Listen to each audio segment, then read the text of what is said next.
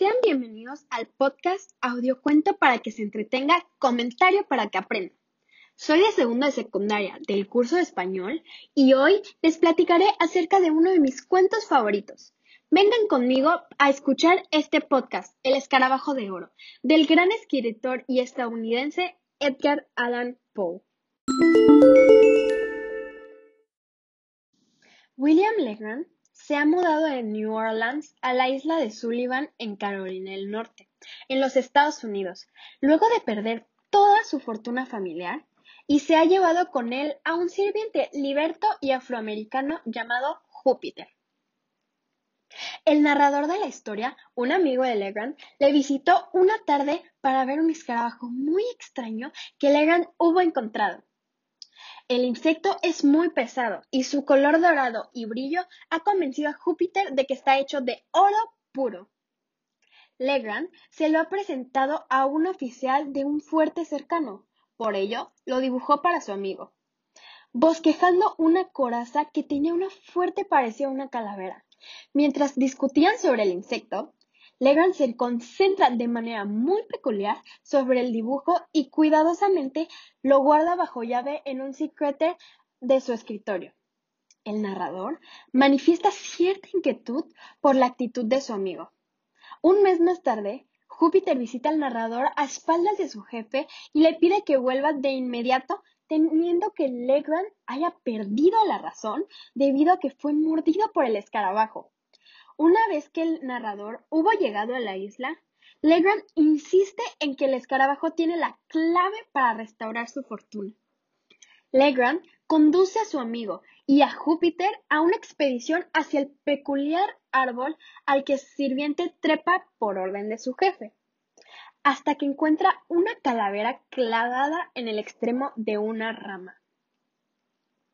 Dirigido por Legrand, Júpiter deja caer uno de los ojos de la calavera escarabajo, atado a una cuerda.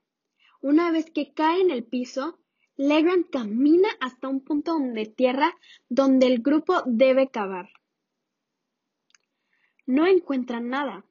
Legrand le pide a Júpiter que trepe el árbol de nuevo y lance el escarabajo una vez más, pero por otro ojo la calavera. Esta lleva a dirigirse otro punto para cavar. Esta vez hallan 2 esqueletos y cofre lleno de monedas de oro y joyas. Estiman que ese tesoro tiene un valor de $1,500,000, aunque esa cifra estuvo muy por debajo del valor real cuando más tarde venden los objetos. Legrand explica que un día encontró el escarabajo en la playa. A su vez, Júpiter había encontrado un trozo de pergamino para envolverlo. Legrand se queda con el pergamino y es el mismo que usó para dibujar al escarabajo en la visita anterior que había hecho el narrador. Mientras lo hacía, notó trozos de tinta invisible que se reveló por medio del calor de la fogata.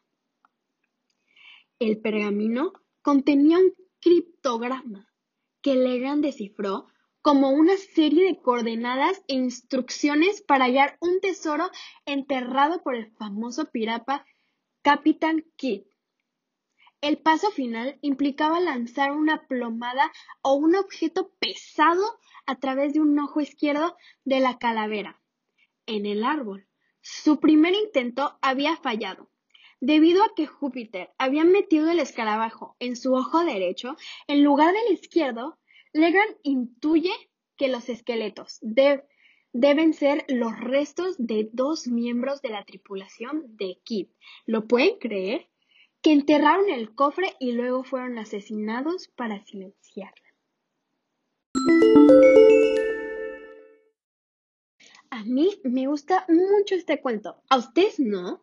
Para mí, este es un cuento bastante interesante para el lector por cómo el escritor redacta cada palabra y cada sentimiento de los personajes en el cuento.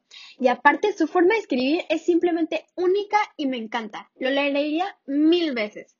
Aparte, la sensación de cuando te hace querer seguir leyendo y quieres saber más y más, me encanta. Con esto concluimos nuestro sumamente interesante podcast sobre este increíble cuento. No se olviden de compartir con todos sus amigos y familiares. También les agradecería si me apoyan dándole like si les gustó. Gracias por escuchar este audiocuento para que se entretenga, comentario para que aprenda. Hasta luego.